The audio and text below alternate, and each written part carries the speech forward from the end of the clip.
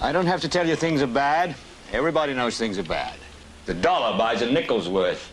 Banks are going bust. Shopkeepers keep a gun under the counter. Punks are running wild in the street, and there's nobody anywhere who seems to know what to do, and there's no end to it.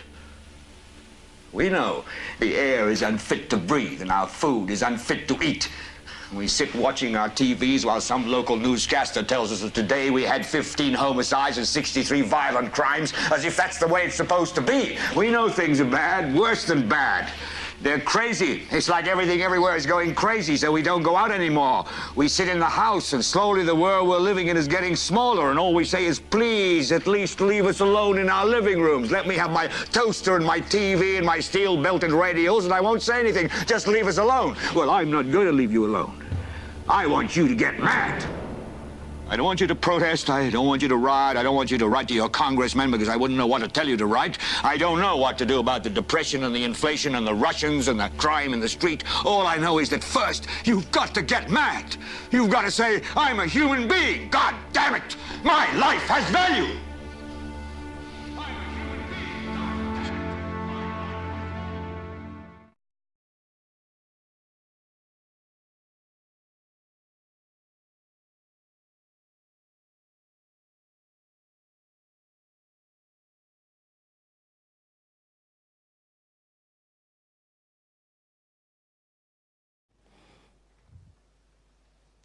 There is tactics going on here that have been going on for the past 5,500 years.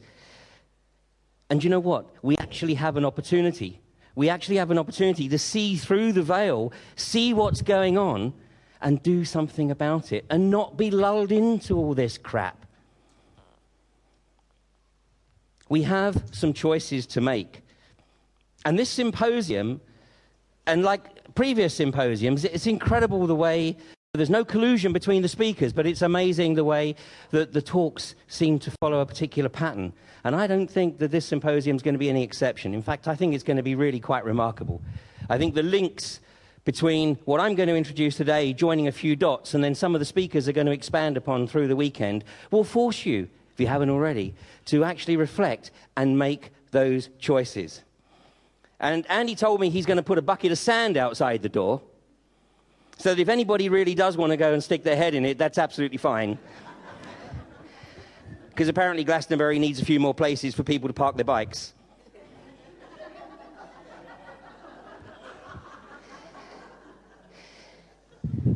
This information that I'm going to share with you, and as is always the case, don't take anything I say at face value.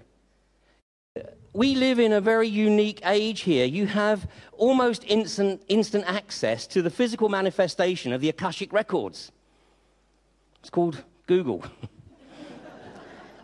Unfortunately, they also have access to everything that we look at, but that's their problem.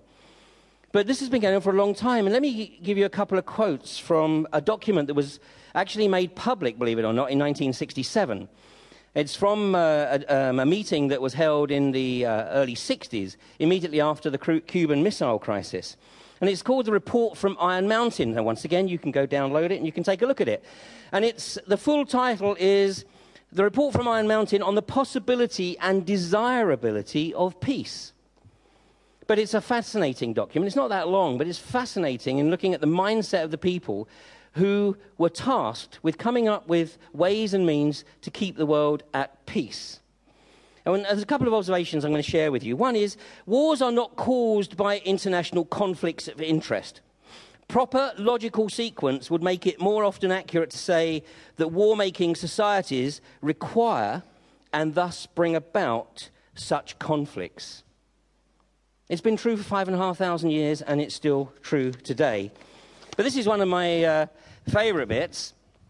It says, war as a general social release.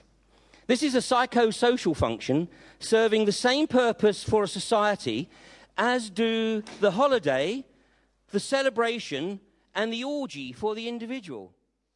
So let me get this right.